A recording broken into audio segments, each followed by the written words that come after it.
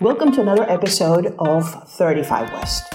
My name is Margarita Seminario. I am the Deputy Director of the Americas Program at CSIS.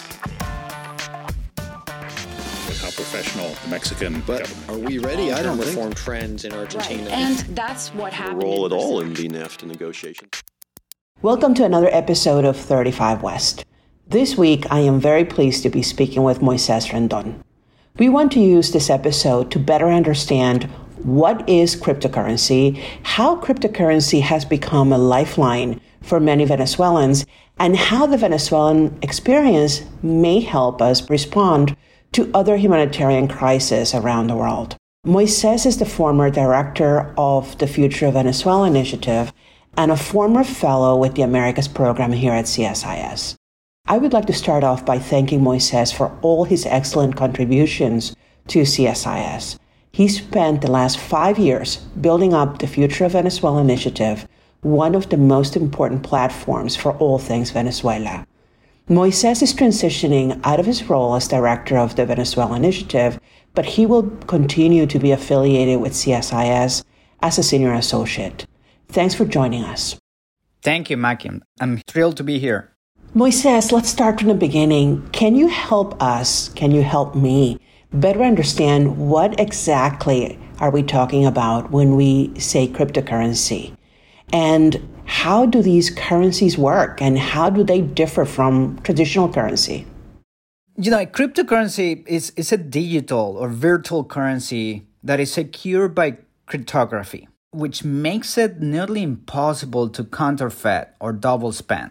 So the key here is that many cryptocurrencies are decentralized networks based on blockchain technology. And I'm sure you have heard the blockchain word before, which is no more than a distributed ledger enforced by a network of computers. And I think that a defining feature of open and public cryptocurrencies like Bitcoin is that they are generally not issued by any central authority, making them, in theory, immune to government interference or manipulations. And I think this is an important factor, Maggie, that I'm sure we're going to dive deeper into the Venezuela case, no? But again, going back, not all cryptocurrencies are created equal. In fact, some cryptocurrencies are considered junk. Let me elaborate more on this because it's a critical point. There is a key differentiator. Cryptocurrencies are either built on the public blockchain or on a private blockchain. The best example of a public one is Bitcoin. It has all the features that we're talking about. It's decentralized, it's autonomous, there's no intermediary or a company running it, and therefore it's censorship resistant, it's cost efficient, it's transparent, etc. But there are other cryptocurrencies built in private chains. And in fact, I think most of the cryptocurrencies that are in the market right now are private chains or are built on private blockchains. For example, when a bank or a central bank, like the Chinese central bank, is trying to issue their own cryptocurrency, those cryptocurrencies are, again, the creators argue that they are benefiting from blockchain features, but the reality is that these cryptocurrencies suffer from centralized points of failure, which are vulnerable to hacks. Moises, we are in the middle of a cryptocurrency boom, it appears. In 2013, the total cryptocoin market capitalization was estimated at $1.6 billion. This year, it reached 1.7 trillion. Why do you think cryptocurrencies are being used more and more across the globe? Yeah, thanks, Maggie. This is a great question, but it's a very complex one, and it will probably take a full episode, if not a series, to, unravel all of these issues. But here are my 2 cents of why cryptocurrencies have been growing across the globe, especially in countries like Venezuela again, or Syria, or South Sudan, where you have closed societies, the economy is failing, and there are authoritarian regimes in place. But again, one of the main reasons I think crypto is growing so much across the globe is that the development of these cryptocurrencies in the last decade has been, evolving at a breakneck speed, especially, again, in countries where there is hyperinflation. There are limitations to open a bank account, for example. or you have, again, totalitarian regimes like the one in Venezuela trying to control your own money. And I always say this, Maggie, because Americans are hard, they don't understand the benefits of cryptocurrencies as much because the economy here works. The economy in the US, somehow it works. You have credit cards, you have access to banks, the inflation is relatively low. But for those individuals living in a 10,000% inflation economy like Venezuela, or those Chinese nationals who wants to preserve their money outside of the control of their government in Beijing, owning Bitcoin is an inefficient solution, no? And it preserves the value of their money and it protects the money from their government. Now, I think another reason, more recently in 2020 and 2021, we have seen a rapid development in the use of crypto, mainly driven by the involvement of institutional investors. For example, companies like Tesla, MicroStrategy have converted parts of their portfolios into Bitcoin as an investment. Others like JP Morgan, for example, and Citi are exploring use cases for Bitcoin.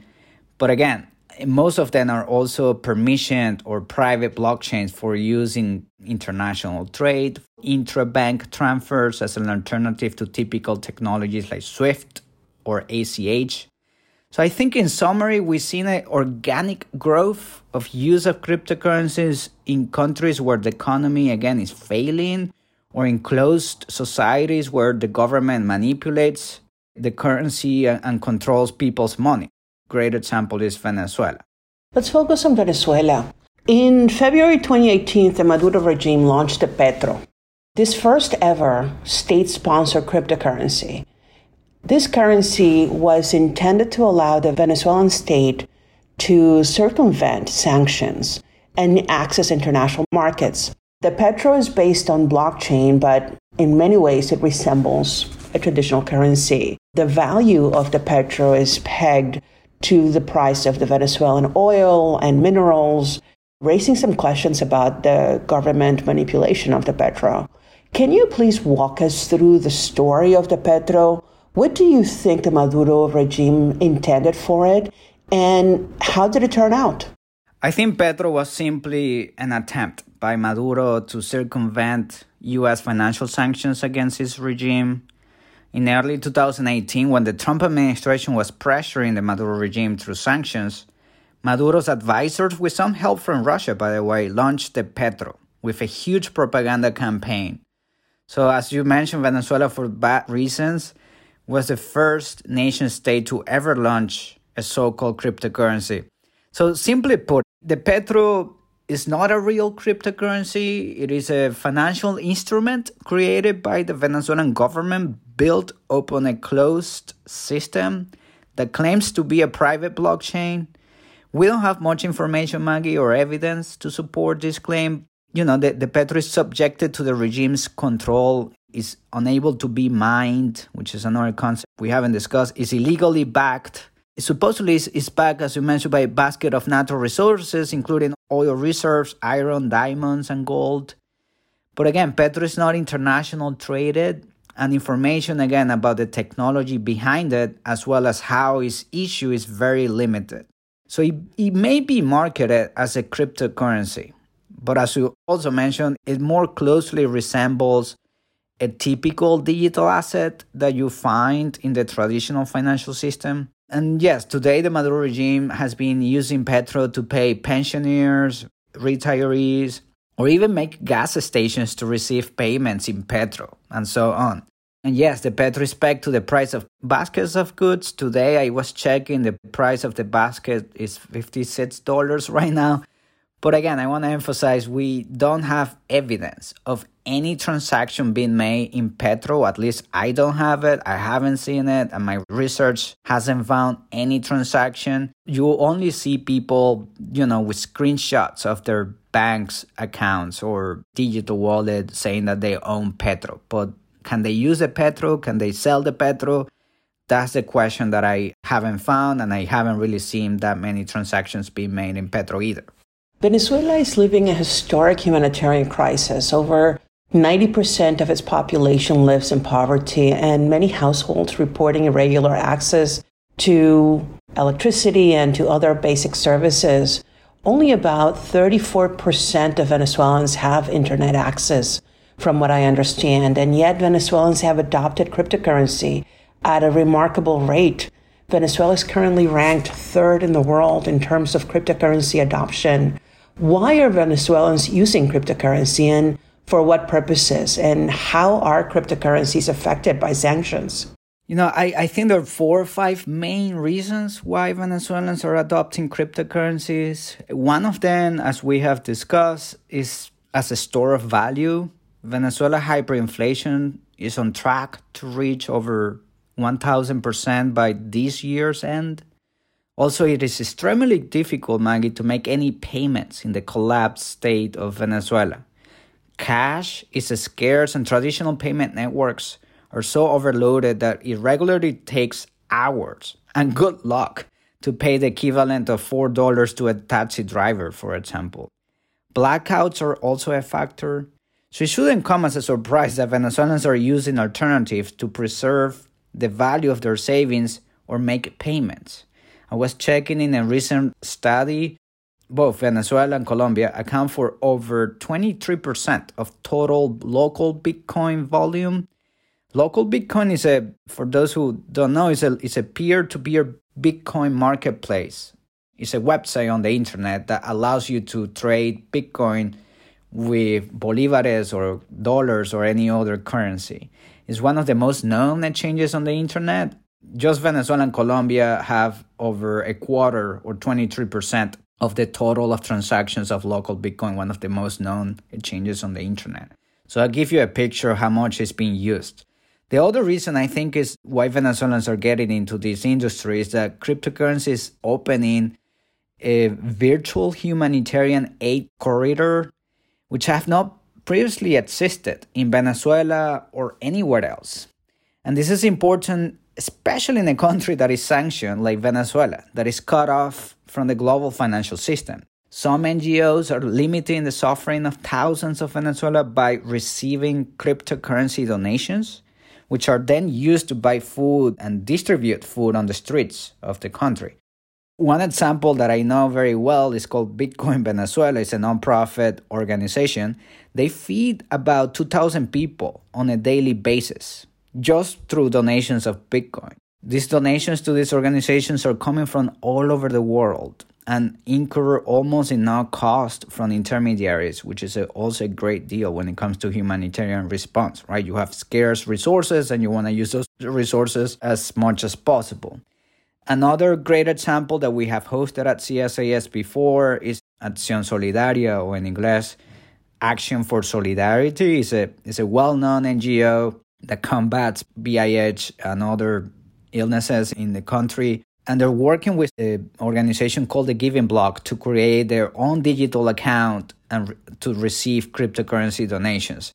So I see now traditional NGOs getting into the market because it just makes sense for them, not for humanitarian reasons. They're opening the door to other donor markets and it's easing their operations in terms of compliance and efficiencies. Security is another reason. Venezuela is one of the most insecure countries in Latin America, I believe after El Salvador.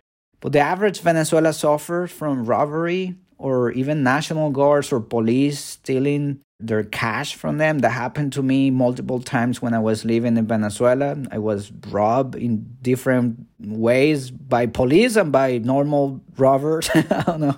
Venezuelans can safely protect their Bitcoin compared to their cash, right? It's just a digital money that you can place on your digital wallet, and it's very difficult, if not impossible, for a police to know how to access to it and to know that you have X amount of Bitcoin. So from a security perspective, it makes sense for Venezuelans to also use cryptocurrency. And I can think of one or more reasons. Eliminating the middleman, as we have discussed, is an important factor. Venezuela, Maggie, it's illegal to have US dollars bank accounts in Venezuela, despite that there is a dollarization going on in the country, right? But it's illegal to have bank accounts in dollars or in any other foreign currency. So the Maduro regime controls the country's financial system and therefore it has been using it as a social control mechanism. So with Bitcoin or open cryptocurrencies, Venezuelans are literally empowered to own and control their own money, bypassing the Maduro regime's controls. And finally, the only thing that I can think of besides those points is remittances, Maggie. Venezuela has become a recipient of remittances, one of the most important recipient of remittances countries in the region. Millions of dollars are entering Venezuela via remittances on a monthly basis. And, if you think about it, it makes sense. You have more than 5.4 million Venezuelans have fled since 2017. So many of those Venezuelans are sending money back to their families and friends, since they left. So, but again, as oil revenues dried up, the cash-strapped regime is taking steps to identify and capture hard currency or traditional currency remittances from a growing Venezuelan diaspora. And again, given that the country is cut off from the financial system, decentralized, neutral, and censorship-resistant cryptocurrencies, such as Bitcoin or Ethereum, could be used to mitigate the regime's controls and help their friends and family on the ground. Moises, I think you've done a great job helping us understand the role that cryptocurrency can play in a response to the Venezuelan humanitarian crisis, both in Venezuela and in neighboring countries like Colombia. What is the biggest challenge, though, that the international community faces in adopting cryptocurrencies for the humanitarian response? One that we haven't discussed much is how sanctions is affecting cryptos, and that's something that is important that we all understand. I mean, the Treasury Department and the EU sanctioned the Petro as soon as it came out. I think it was a wise move because Petro has been using for illicit activities illegally by the Maduro regime. But besides Petro, just as U.S. bank accounts have been closing access to Venezuelans, also global digital wallets or exchanges have been closing accounts to Venezuelan nationals due to KYC and NML laws, know your customer and anti-money laundering laws.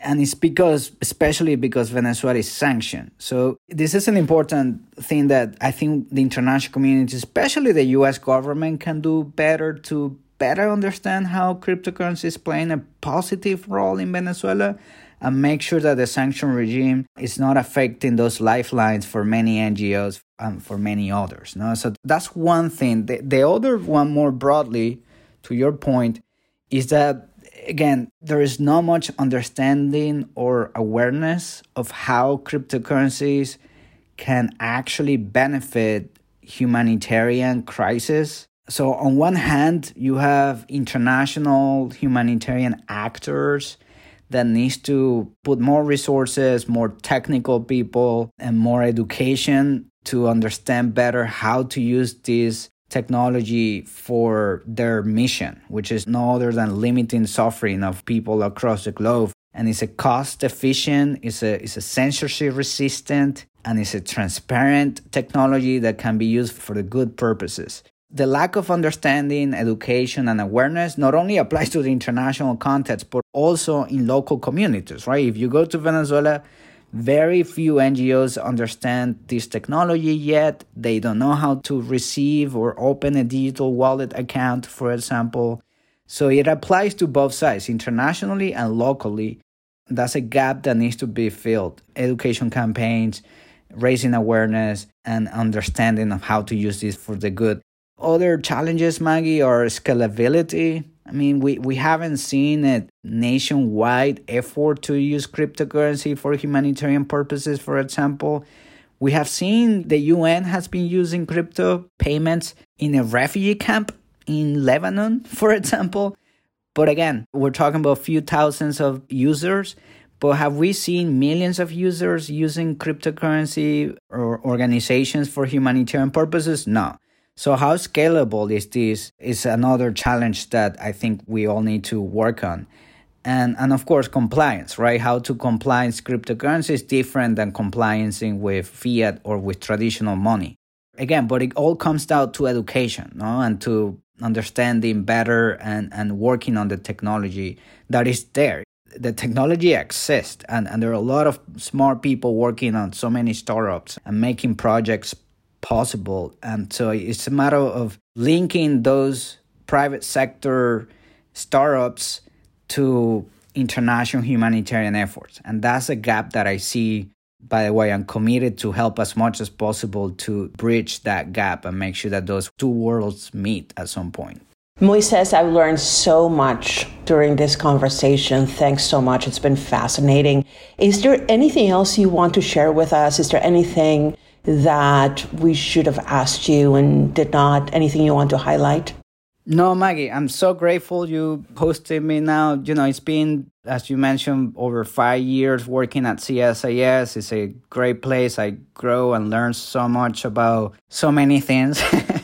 And, being a co-host myself of 35 West, this is just an honor to be here as a guest. And for those, your listeners, just want to make sure I'm going to continue working, especially on this space, right? Which, again, I don't think there is much understanding yet on how cryptocurrency, and more broadly, blockchain, right? We haven't talked about what blockchain can do on other spaces like elections or ID solutions and others.